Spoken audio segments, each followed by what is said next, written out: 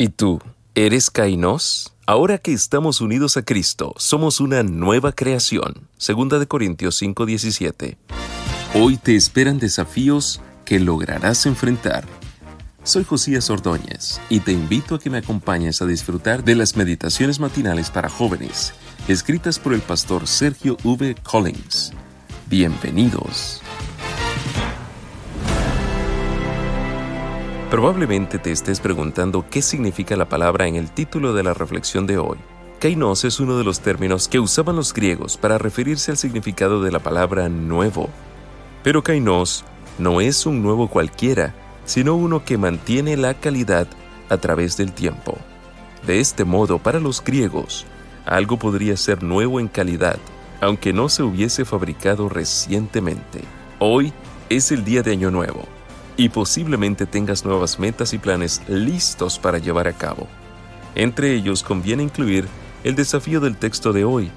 Ahora que estamos unidos a Cristo, somos una nueva creación.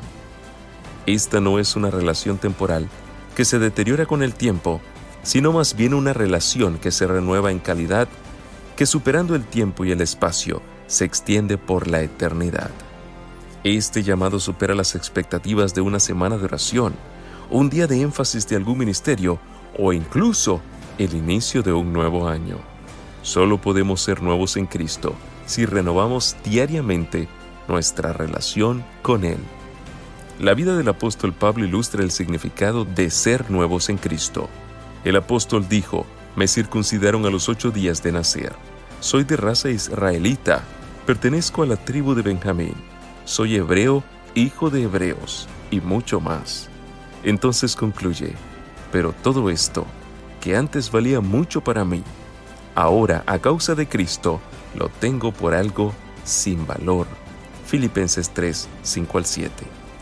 La experiencia de Pablo es la de alguien que se arrepiente de sus errores del pasado para entrar diariamente a su vida con Dios. Barclay aclara: «El arrepentimiento significa la inversión de la dirección de la vida a fin de mirar a Dios de frente». The Mind of Jesus, página 44. ¿No crees que tú, al igual que yo, también deberíamos ser renovados en Cristo? La buena noticia es que Dios recompensará a cada joven y señorita que asume este reto, ya que la única forma de entrar por las puertas de la Nueva Jerusalén es siendo renovados en Cristo cada día. ¿Y tú? ¿Qué dices?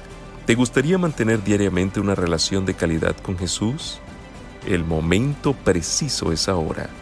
Hoy es el día de salvación. 2 Corintios 6:2.